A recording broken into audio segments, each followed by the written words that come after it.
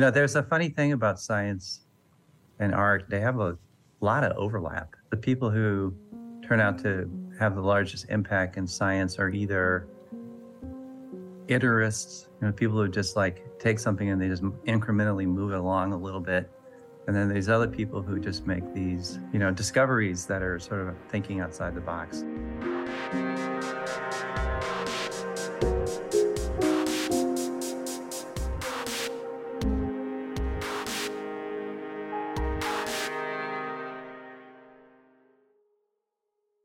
So today we are talking with Don McPherson. He is the inventor of EnChroma, which is a technology that has helped colorblind people see for the first time color.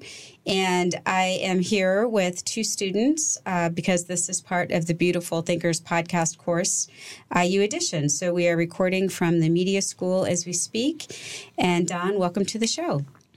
Thank you. Glad to be here. Let's start with you have had a very cross-pollinated journey of education. Could you just walk us through what your educational journey was? Okay, sure. I went to Ohio University in Athens, Ohio, and got a multidisciplinary degree.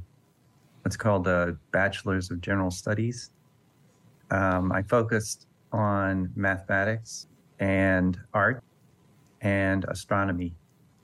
Although technically I think my degree is in math, art, and chemistry.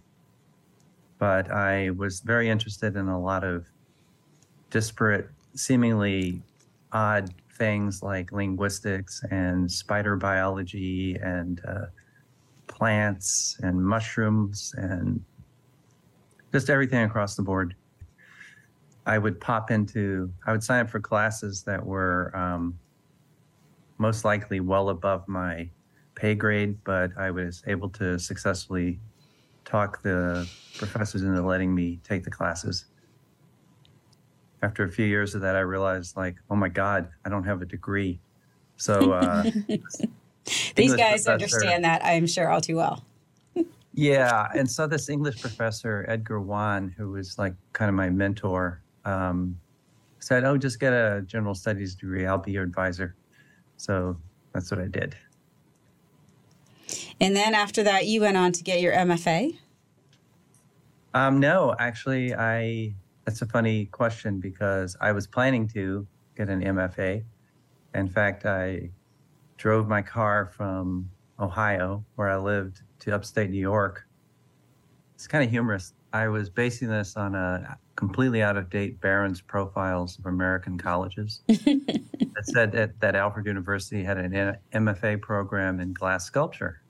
And that was really where I was headed, was to get just become a glass artist. And I went there and I walked into the glass studio, and Fred Cheetah, who was the teacher there, looked at me like I was nuts. He's like, "You drove from Cleveland? We have phones, And anyway, he said, "No, we don't have an MFA program, but you might want to go up and talk to Vern Burdick in the engineering department." So I sat down and talked with him, and they offered me a scholarship. It's kind of crazy. So I ended up getting a master's in ceramic engineering, and then I stayed on and got my doctorate in glass science. So ceramic engineering, what is that exactly? It's basically understanding how inorganic materials behave. And were you able to delve into sculpture at all, or is this more the technical side of it? No. At that point, I was fully invested in studying the science. I kept telling myself that I would get back to it at some point in time. But I had sort of a very wise father who kept telling me, you need something to fall back on. You should, continue in engineering and science. And I happen to be reasonably good at it. There's a funny thing about science and art. They have a lot of overlap. The people who turn out to have the largest impact in science are either iterists, people who just take something and they just incrementally move it along a little bit. And then there's other people who just make these, discoveries that are sort of thinking outside the box. So I was kind of attracted to the prospect of that. And I really loved ended up really totally getting invested into the whole theory of glass. What was glass? How was it formed? It's called like another state of matter. It's disorganized, which was kind of like I was at that time in my life. So I was drawn to it, and I still love glass. Have you ever thought about glass blowing? I blew glass. That was what I was studying when I was at Ohio University. I was doing printmaking and glass blowing. I think you raise an important point here with the idea of incremental shifts versus truly inventing things and taking more, wide swings at things. And, at the end of the day, I mean, this is the Beautiful Thinkers podcast, but beautiful thinking really is people who look at things from multiple perspectives, the same problem, the same theme. And that's really what we're here to do with the idea of saturated. Okay, just like a little interstitial, do you have any advice for these two people sitting at the table who are currently getting their undergraduate degrees on how they should think about what they do? I did actually, after I postdoced in New Zealand, I took a job working at a Japanese optics company for 2 years, getting up at 6 a.m., taking BART, biking to work every day. You can't miss a day. It's you're doing somebody else's research ideas. I mean, I can do it, but after 2 years, I decided I wanted to give it my own try. So I started a glass company in Berkeley. Was able to actually explore a lot of the stuff I'd been thinking about for years. But you never know really where you're going to get taken. But some famous saying about life favors the prepared mind, or something to that extent. Yeah. And I think that preparing your mind, I was watching something the other day and someone said, if you had a time machine and could go back, what would you do? And the person said, I'd probably study harder, which I thought was really hilarious. Study harder? Yeah. Okay. I understand that. Because, really the inquiry into how things work is really one of the most beautiful things that anybody can get invested in. It doesn't matter what the field is, honestly. And I definitely have had a lot of luck. I've had a lot of people I'm not one of these people who believe that I did it all on my own. Thousands of people in the wings who have helped me get where I am. Yeah. I think that's true of everybody who's made it, the people that have helped them along the way. So the name of the company is very unique and different. Is there origin or background of how you created that name? Actually, that was my business partner at the time, Andy Schmieder, who came up with that name. And it was kind of interesting. It's kind of a mix of Latin and Greek or something. It just worked. Kind of means with color or something like that. The invention, I think the students were very drawn to you because this is another classic, like invented by accident. Can you just take us through how it came to be? Well, okay. As I mentioned, I started a company making glass. Primarily, I was working on a lot of different projects. I was getting funding from the National Institutes of Health for various ideas I had for scintillation glasses to make more efficient mammography scans and things like that. I was all over the map. Infrared fiber optics for laser surgeries, things like that. And one of the things I invented was glasses that would help laser surgeons be able to protect their eyes while doing laser surgery, but with a better perception of what they were doing. The problem with the current laser at the time, the state-of-the-art laser safety eyewear, were bright orange plastic. And the surgeons hated them. They said they gave them headaches. They couldn't differentiate tissue because everything just looked orange. And so I made some glass that solved that problem by using what are called rare earth elements. in these glasses, and I was able to block the laser wavelength that they were using while at the same time allowing them to differentiate tissue. And I found out through one of the laser medical companies I was selling eyewear to that surgeons were pilfering the eyewear, using them as sunglasses. I thought, oh, that's interesting. So I started wearing them, and I thought, oh, wow, these are actually really good sunglasses because they made certain colors really jump out at you. They really saturated certain colors. And I was at a ultimate Frisbee tournament in Santa Cruz, and one of my teammates borrowed my glasses, and I didn't know this, but he was colorblind, and he said, dude, I can see the cones. And I started sort of being, scientifically minded. I was like, what are you talking about, Mike? And he said, without the glasses, the cones look the same color as the grass. And I said, what color is that? And he said, brown. He said, with the glasses on, I can see the grass is bright green and the cones are, it's like fluorescent. I mean, it was like pretty eye-opening, like what is going on here? So I started working on that idea, and I read up on it. I knew nothing about color vision deficiency. And I got to a point where I felt pretty comfortable with this. Like I thought I had kind of understood why these particular glass formulations helped somebody who was colorblind. And I cold called a couple of top vision scientists in the country and sort of pitched it to them. And they said, yeah, that might work. So I submitted a grant to the National Eye Institute, and they funded it. And I did clinical studies at UC Davis and UC Berkeley, and, had some follow-on. We had good results, had some follow-on funding from the National Eye Institute. And in 2010, that led to the launching of EnChroma as a company. So we had a good sound scientific underpinning, and based on that, we were able to raise some initial seed money. And did Mike know he was colorblind? Yeah, he knew he was colorblind. He was actually in the first clinical studies. And he knows this. Most people who are colorblind find out in grade school when they miscolor things with crayons. People have often called the Crayola crayon set is the first color blindness test that kids ever have. Yeah, I could see that. Were there any pushbacks or any challenges with the scientific proof? Well, the vision science community was very skeptical.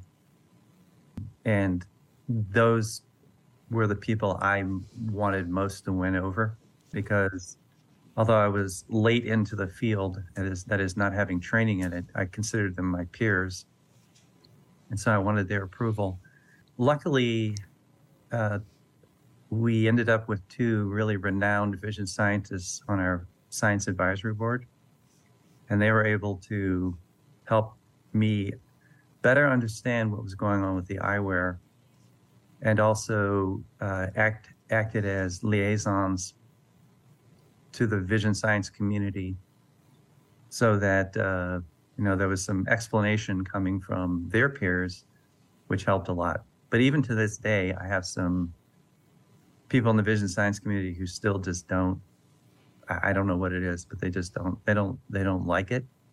And in spite of overwhelming evidence demonstrating that the glasses work at a cortical level, there's still some pushback. But, the whole thing about doing good scientific research is that, especially in psychophysics, you try to isolate effects. So there was some pretty good science that was being done.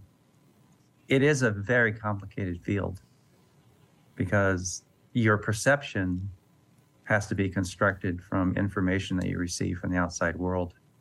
And the way in which that happens is multi-step.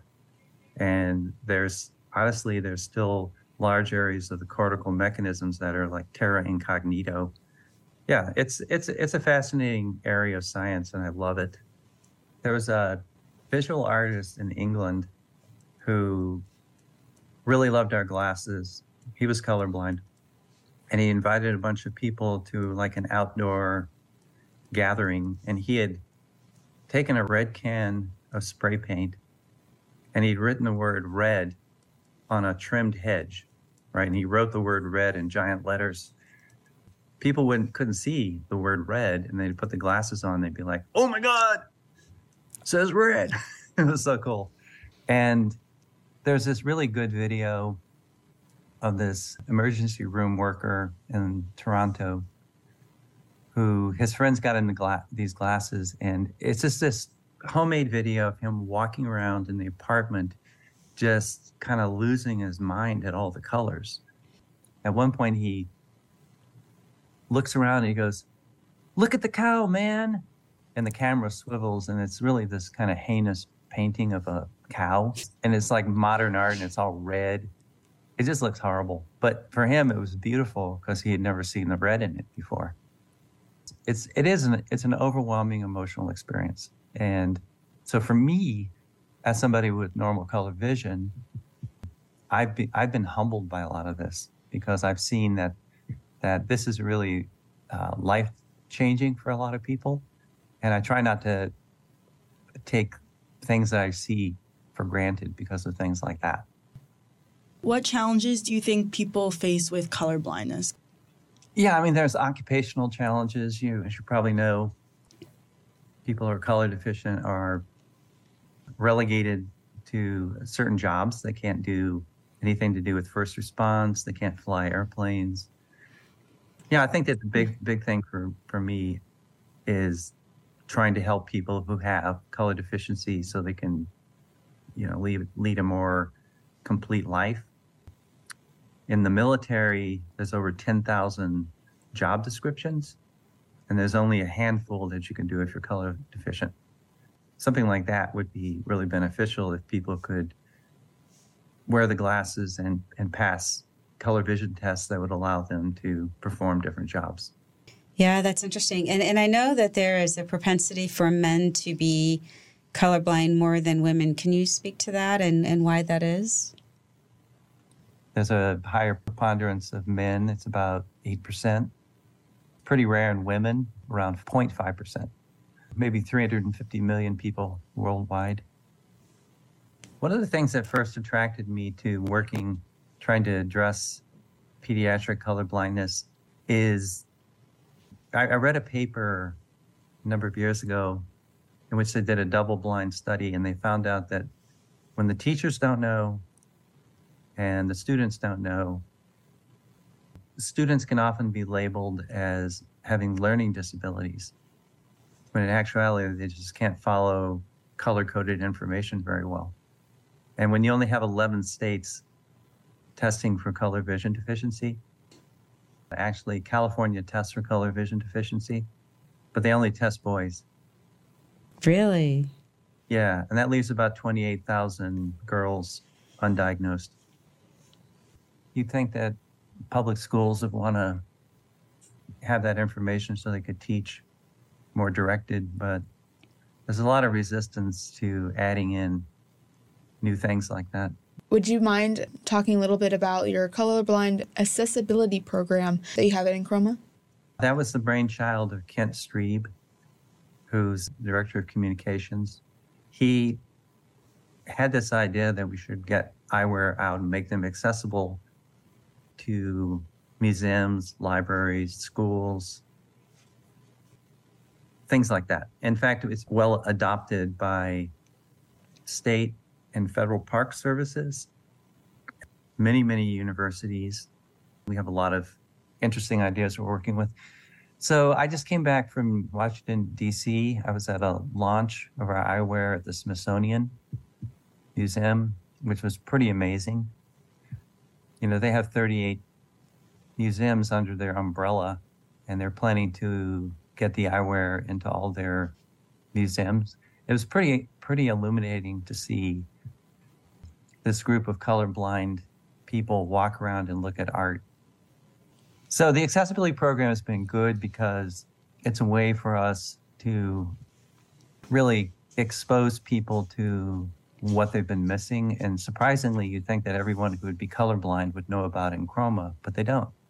In fact, our penetration into what you might call the colorblind market is quite small. So it looks like you've had a lot of accomplishments Do you know what's next? Have any big plans or goals? Absolutely. Absolutely. I've been asked to submit a proposal to the U.S. Army. I actually met in D.C. with them when I was there last week. The other thing that's interesting is the Americans with Disability Act this July finally recognized color blindness as a disability. So that's huge because we've been wanting that to happen since we were formed. And there's another component of this that you asked what I'm working on, what the future holds. Okay, so in 2019, there was a clinical study done at UC Davis. And what they did was really clever. They created these colored gratings. And a grating is just like something that goes light, dark, or red, green, red, green. And they had them do a selection. They would show them a reference grading, and they had to choose between two gratings and say which one is most like it. And from this, they were able to construct response curves to increasing contrast to color. And they said, okay, here's normal people and here's the color deficient. Look, it's about 40% of normal. And then they gave them the glasses and they had them go home, keep a journal, wear the glasses, and they tested them over a 2-week period. And this was just unbelievable. What happened was they brought them back and they retested them without wearing the glasses. And their scores improved. And it's like it started this whole flurry of interest in this. It's been followed up by a couple of other scientists who have demonstrated it, that there seems to be some sort of change at the cortical level that's conferred by the glasses. Yeah, that's a fascinating path to take. One of the things that we are trying to discuss is this theme of saturation. Obviously, with you, it's really about color and it's more of that kind of association. But just as somebody who's in this world, in this time, do you ever feel that we are saturated? Things are moving quickly. The society is fairly divided. We have a lot of, media that is coming in. We have AI, there's deep fakes. There's a lot of information coming at us, and I think from your perspective, it's interesting because our brain tends to process this information on a visual level. Do you think that's changing? Do you think that's changing the way we process the world? So there's a really brilliant, maybe the most brilliant vision scientist today is working at the University of Nevada, Reno. Mike Webster basically has this really interesting idea that we look at the world, we sample a scene, and I hope I'm getting this right, but basically there's a mean value for the scene, right? If you added up all the pixels in a scene, well, it turns out to be more or less gray. And then there are things that are clearly stand out in the scene because they're highly saturated, right? Color saturated. And we notice the things in the scene first that are saturated beyond the variance of the mean. So you can basically think of the world as having a mean and a variance. And we notice the things that are outside the variance. That's what our eye is drawn to. You just look around the room, you can see what I'm talking about. When I first read this description of his, I was like, that is pretty profound because it doesn't just apply to color, it applies to everything. So the person who's yelling the loudest gets the attention. The person who's doing something outlandish gets the attention. There are people who have figured out that if you do something that's like outside the variance, it gets attention. And I think that that's the thing that we all have to recognize. Like, we can't help it. Our minds are drawn to it. And we should just be careful because it's outside the variance. Yes, we look at it, but we shouldn't let that become the thing that we focus on. I think that in the context of certain things, it's probably a good idea to try to find stable, neutral patterns and things and not be so attracted to the thing that's really out there. Last question that we ask everybody that we speak with is, this is a podcast that explores beautiful thinking, and we always ask people, how would you define beautiful thinking? That's really interesting because, it's like Occam's razor, right? Mm-hmm. I saw a talk at the Optical Society of America Fall Vision meeting in Seattle 2 weeks ago, and it was by Andrew Watson, who's the head of vision at Apple. Absolutely fantastic guy. And he mentioned Occam's razor as sort of like the way that a lot of scientists work, right? It's like, given all the possible solutions, choose the one that's the most logical and requires the least handstands and backflips of logic, right? But then he modified and he said he thinks that we should also follow Occam's cone, which is choose the solution that is the most beautiful, because it will also, have contained within it simplicity. Thank you so much for listening to this episode. This episode was created and produced at the IU Media School as part of the Beautiful Thinkers podcast, IU Edition. To follow along this season, check out at The Beautiful Thinkers on Instagram and TikTok. Special thanks to Michaela Bruns, Margot Klein, and Ayumu Nakajima for their research and recording of this episode, as well as thank you to Natalie Ingalls for our music.